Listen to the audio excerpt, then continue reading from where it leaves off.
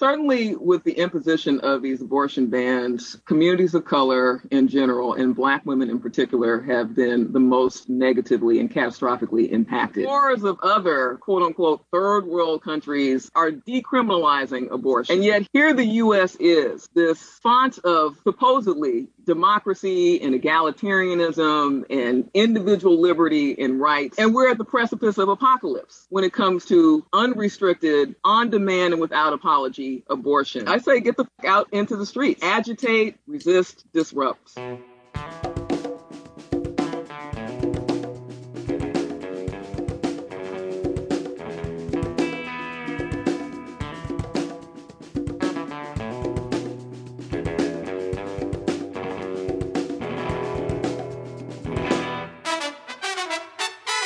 Welcome to episode 105 of the Refuse Fascism podcast, a podcast brought to you by volunteers with Refuse Fascism. I'm Sam Goldman, one of those volunteers and host of this show. Refuse Fascism exposes, analyzes, and stands against the very real danger and threat of fascism coming to power in this country. Today's episode features Sikivu Hutchinson. Sikivu is a novelist, playwright, and director in conversation with Sunsara Taylor, co-host of the Revolution Nothing Less show on YouTube, co-initiator of RiseUpForAbortionRights.org, and host of We Only Want the World on WBAI and WPFW. They discuss what Sikivu refers to as apocalyptic effects of abortion bans and restrictions on reproductive freedom for Black women. This interview originally aired on We Only Want the World, Tuesday, March 29th on WPFW. I'm keeping my commentary short this week as myself and others who work on the show are putting our energy into nationwide demonstrations called for by Rise Up for Abortion Rights, taking place nationwide to respond to the escalating Christian fascist assault on legal abortion. But this episode is still packed with content and ways for you to act. So listen, share, and join us in the streets next Saturday, April 9th. See the show notes for a link to protest locations. Before we share the interview, we need to take a moment to talk about some of the developments from just this past week as they relate to what Sunsara and Sikivu discuss. On Monday, Florida Governor Ron DeSantis signed the quote-unquote don't say gay, don't say trans bill. This is deadly, despicable, and yes, fascist. We stand with the LGBTQ community in Florida. We take inspiration from the courageous walkouts and other acts of protest over the past weeks. And in the face of this bill turning into law, these protests should escalate. If we are to stop fascism, we must be done with the dynamic of defeats turning into demoralization. The attacks on LGBTQ people are not a gimmick to get votes or a passing fad. Just as in the 1930s, when the books of the fascists burnt were about gender, sexuality, and communism, these laws are a key element in the rising fascist program for a patriarchal, white supremacist America. Our power to stop this and to create the kind of beautiful society that lives in these fascists' worst nightmares starts when we take the streets, when we keep coming back, when we don't stop. Arizona just became the second state this session to pass a 15-week abortion ban after Florida. They're emboldened by their expectation that Roe v. Wade will soon fall. Arizona Governor Doug Ducey signed the 15-week abortion ban into law this past week. There is no exception for rape or incest. Like Florida, it mirrors the Mississippi case that the Supreme Court, with their stacked pro-fascist majority, is poised to gut and very possibly overturn the landmark 1973 Roe v. Wade decision that established the right of women to an abortion. This case is a direct challenge to that, and a decision is expected by late spring, likely June. These fascists want to maximize the chance that these laws will take effect, whatever the court decides. A day before International Transgender Day of Visibility, Arizona Governor Doug Ducey once again signed legislation that prohibits gender-affirming care for Arizona trans children, even when doctors say that the treatment is medically necessary and life-saving, while banning trans girls from school sports teams that align with their gender identity. We gotta get real. This is going to keep getting worse unless and until we resist, stepping outside the confines of official politics and filling the streets with our fury for the lives that this cruelty imperils.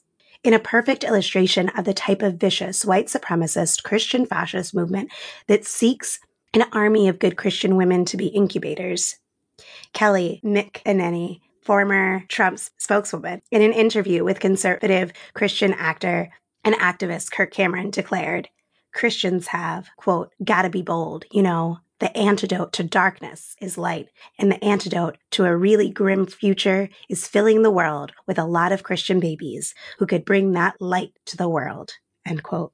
I recommend Kathryn Joyce's article on this, linked in the show notes. Go read it, of course, after listening to this episode, then go back and listen to our interview with Kathryn Joyce. Imagine being jailed for 3 years for being a good person and giving someone in need abortion pills. Well, this isn't dystopian fiction, but reality in Poland. Justyna Wierzynska is the first pro-choice activist in Poland to go to trial for breaking the country's abortion law, one of the most restrictive in Europe. She did what anyone with a heart would do and provided help to a woman who had an unwanted pregnancy and was a victim of domestic violence. Get an abortion.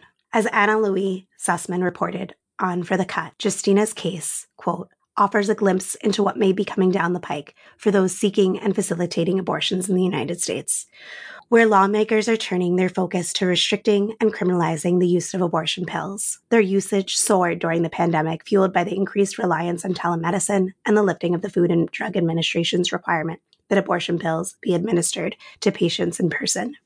State legislators reacted by introducing more than 100 state-level legal restrictions on medication abortion in just the first quarter of 2022, including 9 restrictions on the mailing of abortion pills, according to the Guttmacher Institute, end quote. On April 8th, this week, Friday, Justyna will face the Polish court accused of aiding an abortion. To learn more and support Justyna, check out the link in the show notes. Don't think this can't happen here. It's precisely where things are headed if we don't rise up before it's too late. Get in the streets nationwide on April 9th. The U.S. Supreme Court is poised to take away women's right to abortion this spring. Only the people can stop this. Take to the streets. Rise up for abortion rights now. Abortion on demand and without apology. Forced motherhood is female enslavement. Rise up. Wear green. Now, here's Sansara interviewing Sikivu Hutchinson. Sikivu Hutchinson is an author, a novelist, a playwright, and among other things, this is one of her books, Moral Combat, Black Atheists, Gender Politics, and the Values Wars. I'm very happy to welcome her. She was, among other things, recently participated in the mass protests on International Women's Day around sounding the alarm and standing up against the abortion rights emergency. So Sikivu, welcome. Good to be here.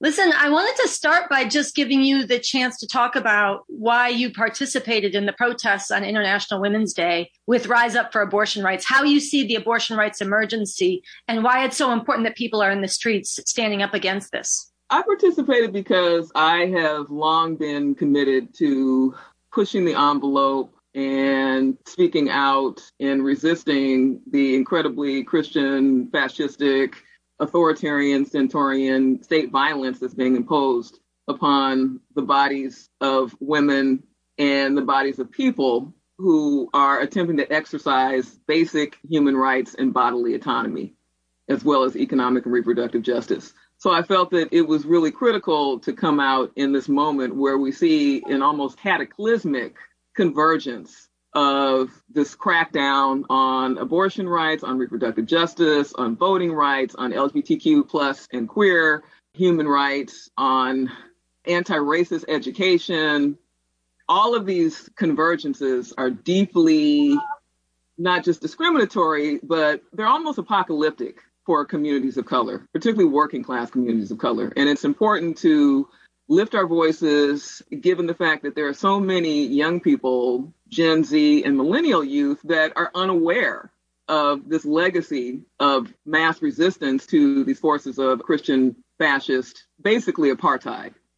Well, I think it's really important that you use that term, Christian fascist, which describes a very virulent, very fundamentalist, woman-hating, and in this country always laced with white supremacy brand of religious fundamentalism.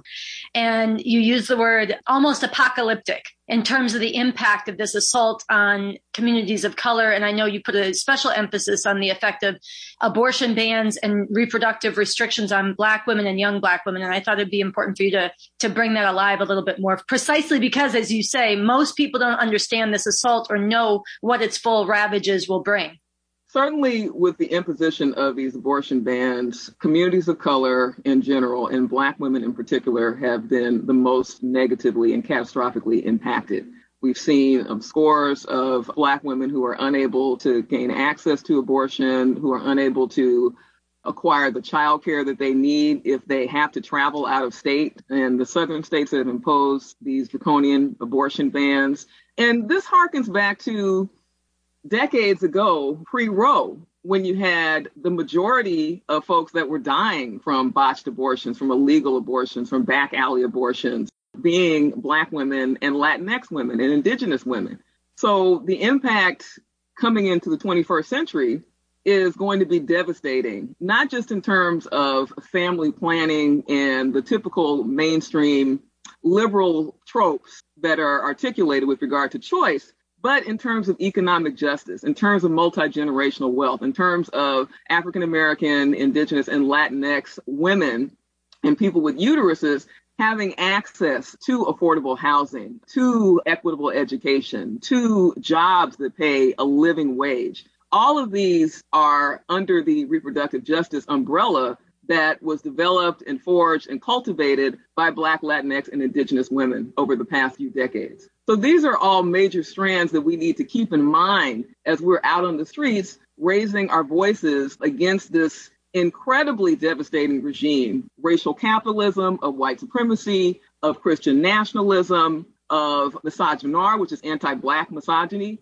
These are things that we not only need to amplify in terms of trying to disrupt and dismantle the devastating effects of these laws, but also in terms of the critical consciousness of the younger generation that is not aware, perhaps in quite the same way, of this heritage of extreme apartheid and disruption in the lives of women of color and communities of color in general.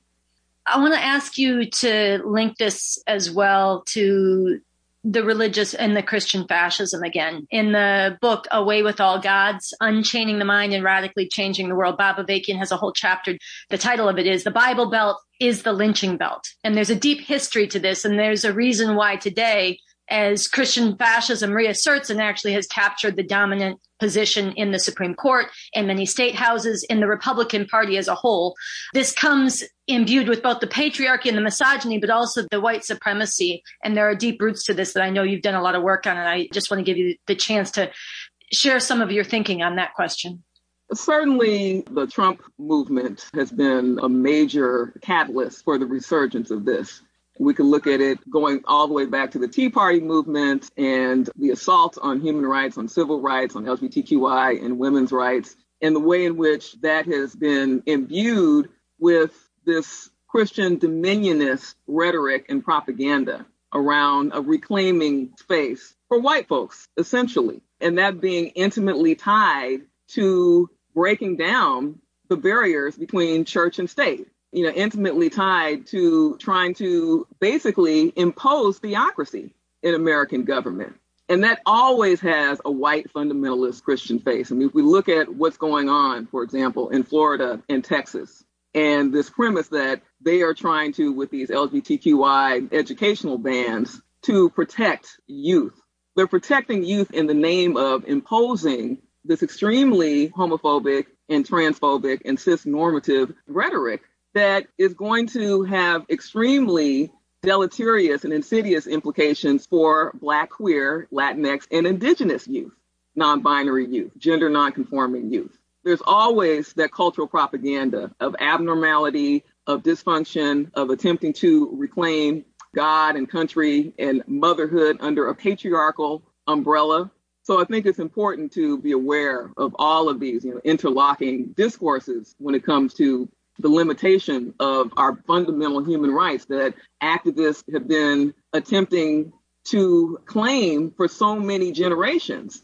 And now we're back at this point of medievalism. Among the things that you're mentioning are some of the restrictions put on education in the name of protecting the youth. And I know you are also an educator and you put a special focus on young Black women's development. And I wonder if there are things about their understanding of this assault on abortion rights, conversations you've had with them, things that we have to learn from them, but also things that need to be shared with them and other young people. What's your perspective on that with the interaction that you've had? Some of the major conversations that we have at the high school level are around this issue of bodily autonomy and the violence that is specifically inflicted upon Black women. Black women being perceived as unrapeable, Black women being perceived as promiscuous, Black women not having the same level of innocence that white women and white girls do, particularly when it comes to being criminalized at disproportionate rates. We know that African-American girls are about 10 times more likely to be suspended, expelled, and pushed out of school than are non-Black girls. And a lot of that has to do with all of this cultural propaganda about the demonization of the sexuality of Black women and girls and the apartheid conditions that exist in the United States. And the fact that Black women's bodies have always been serviceable commodities. This is something that I pointed out in my speech on International Women's Day, that we've always been constructed, going back to the era of enslavement, as beasts of burden, as breeders, as incubators for the plantation economy. And so certainly we can see a very concrete connection between that heritage and what's going down now with the abortion bans and all of the fetal personhood bills that are being instituted in the Midwest and the South. So these are some things that we really delved into in the Women's Leadership Project, which is a Black feminist mentoring and civic engagement program that I founded back in the early 2000s, and attempting to link this to the necessity of keeping reproductive justice space for Black women and girls and Latinx women and girls in South LA. So, for example, some of our youth have partnered under the Standing for Black Girls initiative with Planned Parenthood and a couple of county agencies to secure a well-being center on the campus of one of the South LA partner schools that we work with, to secure a reproductive mobile health unit. And California, relative to the Midwest and the South, is certainly an oasis when it comes to reproductive health care.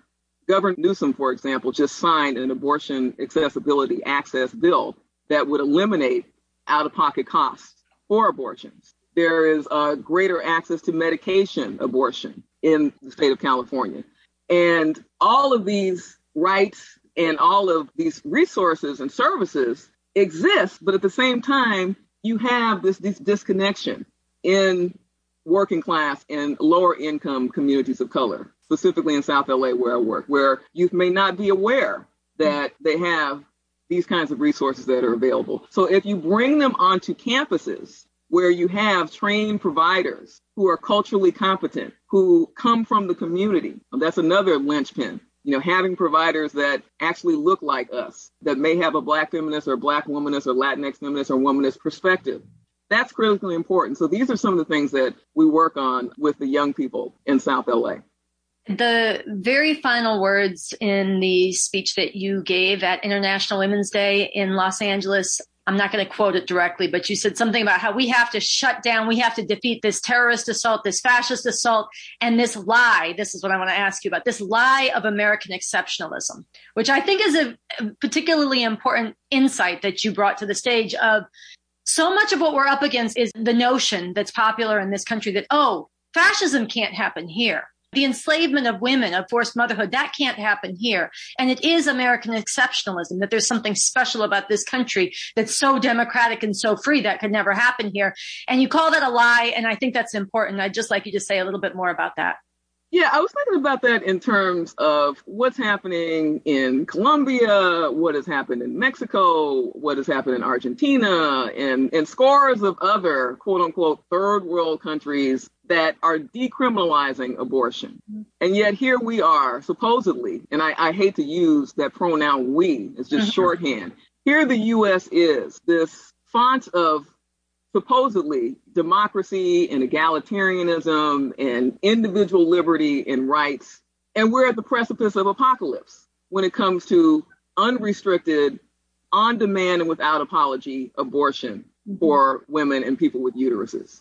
So I just wanted to underscore that irony. And another thing that I cited in the speech was what Alice Walker said in her landmark anthology, In Search of Our Mother's Gardens, where she talked about the fact that our great-grandmothers did not have this right as enslaved women, that there were so many other things that our great-great-great-grandmothers could have been doing with their agency, other than being forced to be incubators, to pop out baby after baby in service of the slave regime, in service of plantocracy, in service of racial capitalism, and building brick by brick, body by body, white wealth, white supremacist wealth. So again, important to connect all of these dots when it comes to these gross and violent and terroristic paradoxes of the way in which the U.S. is perceived globally. My final question is if you have any words that you want to share to people who are watching who maybe didn't know about this emergency, of what they need to be doing. And also for those who say, well, the best we can do is prepare for a post-Roe America and help as many women as we can. If you have any parting words that you want to add. I say get the fuck out into the streets. Get out into the streets, talk to other folks of color, particularly young women of color across sexuality, agitate, resist, disrupt. Write editorials, give talks, again, public venues, and try and vote out these fascists. In addition to supporting abortion funds, there are a number of really important abortion funds that specifically help Black, Latinx, and Indigenous working class and Asian working class and low-income women.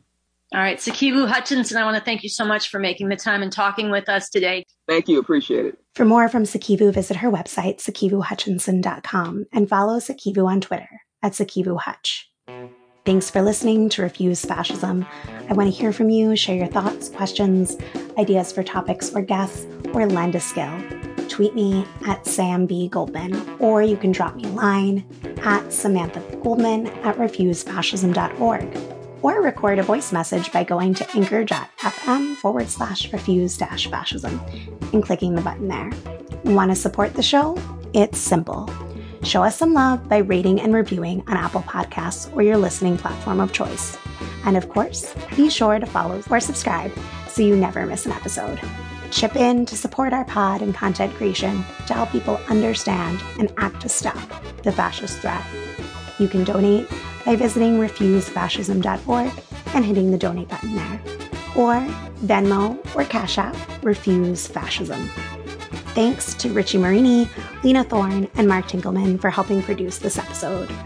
Thanks to Sansara Taylor and the We Only Want the World team. Thanks to incredible volunteers, we have transcripts available for each episode, so be sure to visit refusefascism.org and sign up to get them in your inbox each week. I'll see you in the streets for Rise Up for Abortion Rights nationwide protests April 9th. That's this Saturday. Again, you can find a protest near you at riseupfораbortionrights.org.